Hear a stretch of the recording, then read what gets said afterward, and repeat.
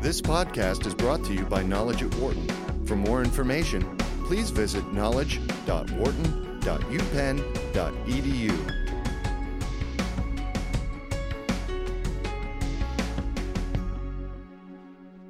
Hi, I'm Jeff Klein, Executive Director of the McNulty Leadership Program at Wharton. I'm here today to talk with Mario Musa, author of Committed Teams, 3 Steps to Inspiring Passion and Performance. Welcome to Knowledge at Wharton, Mario. Great to be here. So, Mario, I've known you for some time, and your interests range from influence to negotiation to organizational performance. This is a book about teams, specifically committed teams. What led you to write this book now? Yeah. Well, for the past 3 years, my co-authors and I have been involved with EDP, the Executive Development Program. And as you know, 3 times a year, EDP brings in executives from around the world, about 60 executives. And they come here, they take courses, they take sessions about leadership and finance and marketing and so on. Sure. And then there's a very intense, immersive simulation. And then the third part of the program is teamwork. And they form into teams and they compete with each other for 2 weeks. Within the simulation? Within the simulation. And the environment is very realistic. So tensions run high, there's euphoria, lots of competition, lots of collaboration. The ups and downs of The any team. Yeah, right, exactly. So EDP really is a living laboratory in which we've had the opportunity to observe, as we like to say, 100 teams forming and competing with each other over 100 simulated years. So we like to think of this living laboratory as an opportunity to do a lot of field work. So over that time, we've gathered lots and lots of data, and all that data now is captured in our book in a framework that we call the 3x3. If I'm not mistaken, Mario, your 2 co-authors, Derek Newberry and Madeline Boyer, both come at this work from anthropological training. Yeah, absolutely. So it must have been heaven for them to watch 100 teams forming and evolving over time. You got it. Yeah, that's exactly it. So Derek, Maddie were trained as anthropologists, cultural anthropologists, or business anthropologists, really. And then we work with a number of other observers. We call this whole team the HPT, High Performing Team of observers. And most of them are trained social scientists, and most of them are anthropologists. So what they excel in is observing. We love to quote that great philosopher Yogi Berra, you can observe a lot just by watching. So most of the time we're not watching because we're distracted. So we've really focused in on the experience that these teams have had, as I said, forming and competing, and we've learned a lot from that.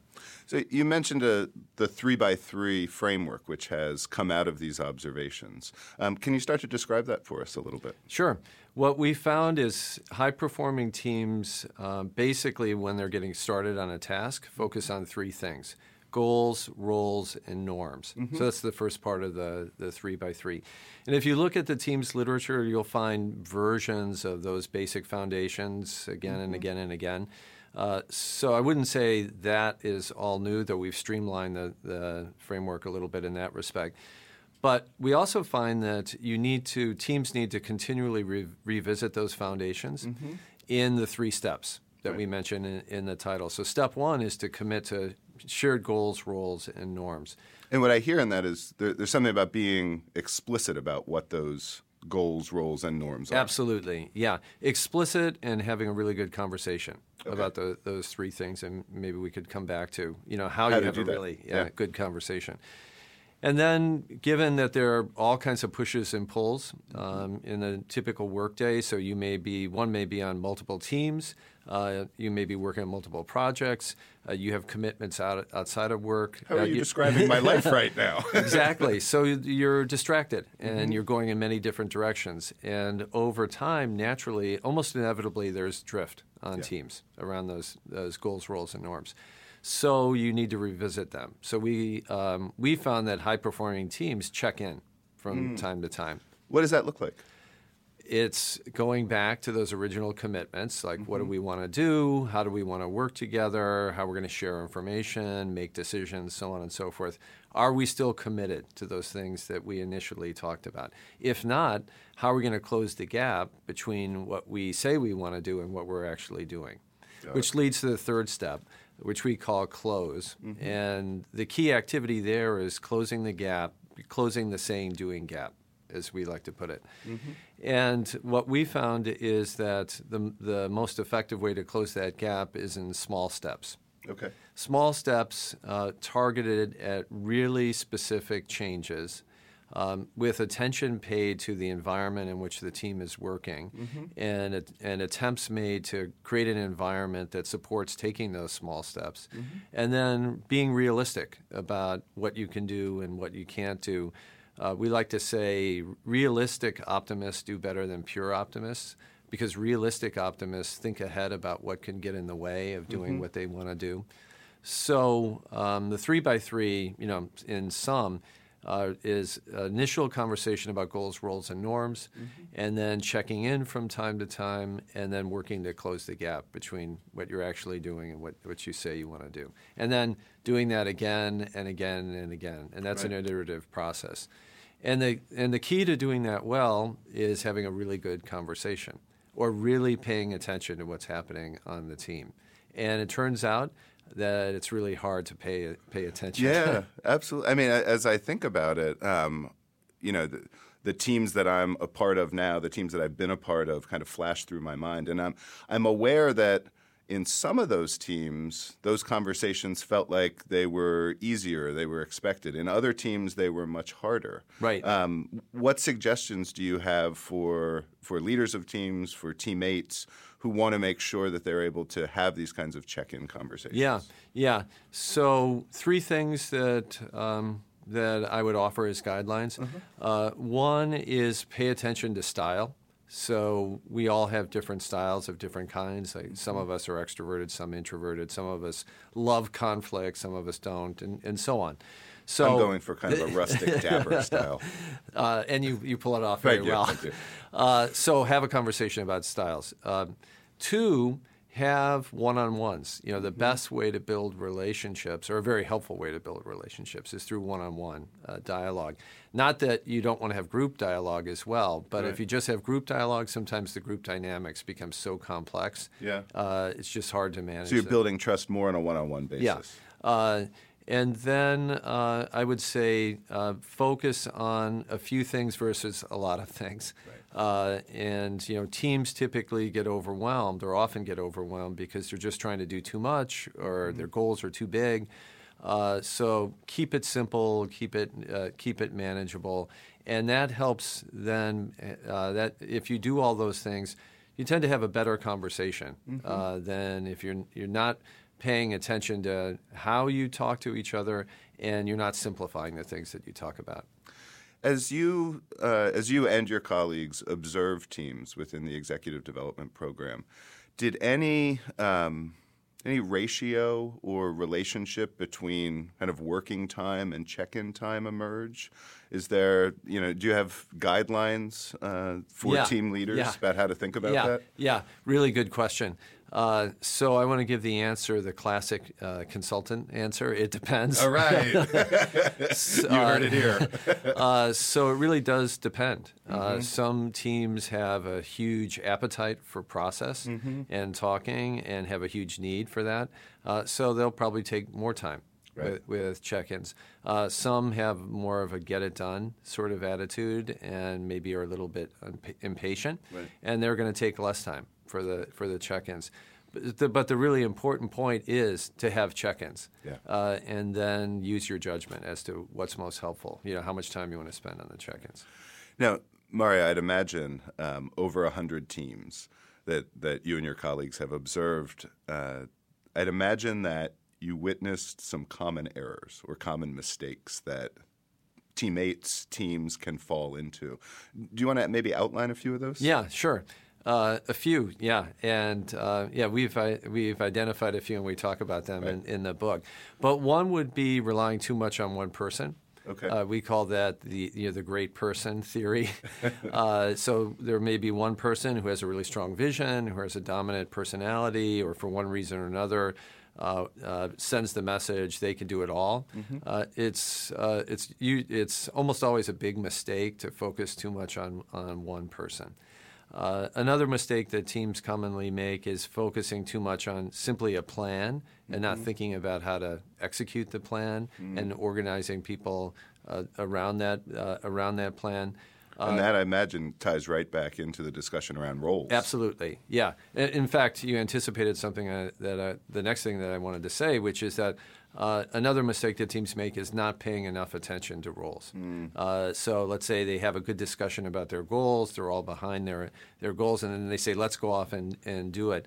If they don't have a conversation about who's going to do what, in other words, roles, then usually they just don't maximize their efforts. Right. Roles, not paying enough attention to execution, focusing too much on one person, those are some common errors that we see. In the book, you describe a trend that we see in the workplace, that we see certainly in universities as well, and that is this reliance on teams to get things done. We are all members of multiple teams now. So what's the kind of work that's really well suited to a team? Yeah. And is there a kind of work that maybe a team's not best suited to? Yeah, great question. I think that's a really important question, and I think probably it's not asked enough these days. So there's lots of evidence that, generally speaking, groups don't maximize their potential because they don't organize well, and often groups take on tasks that should be done by individuals. For example, tasks that require specialized expertise or highly creative tasks. Let's say writing a poem or a symphony, but in a work setting, it might be writing a report. Right.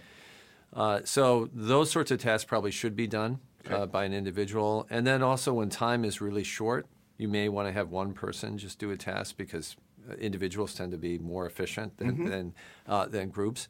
On the other hand, when you're working on a problem that requires multiple perspectives, multiple sources of expertise, that's probably when you want to work with a team and apply the basic steps that we've been talking about. Right. There's such pressure within organizations today to achieve. Yet at the same time, we know that teams need to be building capacity for the future. What did you find, and what advice do you have about how to manage that tension? Yeah. Know when to go fast and know when to go slow. Okay. Dan Kahneman published a great book a few years ago called Thinking Fast and Slow. Absolutely. And we like to say there's a lot of wisdom in that. So when you need to go fast, maybe don't pay so much attention to team process. But when team process is really important, when you need to pull in multiple perspectives, for example, that's when you want to slow down and be deliberate about how the team forms and how the team has its conversations. Right. And I want to take us, as we start to wrap up our time here, back to the beginning of the conversation where you were talking about this process of committing and checking in. Within the book, you talk about the concept of psychological safety for team members. Why is that? What is that, first of all? And then why is it important to this 3x3 framework? Sure. Yeah. Most of the time, people do not speak their minds. We know that from lots and lots of research. So, well over half the time, people are not sharing what they're thinking and feeling. Even on camera? Maybe not. The more information you have, the better your decisions are going to be, the better your collaboration is going to be. So creating an environment where people feel that they're able to share their thoughts, in other words, where they feel safe, in other words, where there's psychological safety, turns out to be really important. And if I were going to focus on one thing, I think it would be that, creating an environment of psychological safety. And how do you do that? That goes back to some of the things we were talking about earlier, building trust, having good one-on-one conversations, listening, showing empathy, showing that you care. So this apparently soft factor of psychological safety plays a big role in delivering results. I like to say that the soft stuff is the hard stuff. Absolutely. Absolutely. Now, In my final question, want to ask you to do a little bit of reflection, if I can. Sure. You wrote about teams in a team, right? And so, how did your partnership with Derek and Madeline? How did that evolve, and how did you use the check-in process over time? Yeah. Well, being on a team is like being in a committed relationship. Yeah. You can't just phone it in; it never works. So we were clear about what we wanted to do. We wanted to write a book that was helpful to leaders making decisions in a team environment. We were clear we wanted to speak to a wide audience. We liked how each other wrote. We have compatible styles. And when things weren't working out, we talked about it. So it's always nice when we get to live our work, Absolutely. right? Absolutely. Well, Mario, thank you so much for being here today with Knowledge at Wharton. Thank you. It was a lot of fun.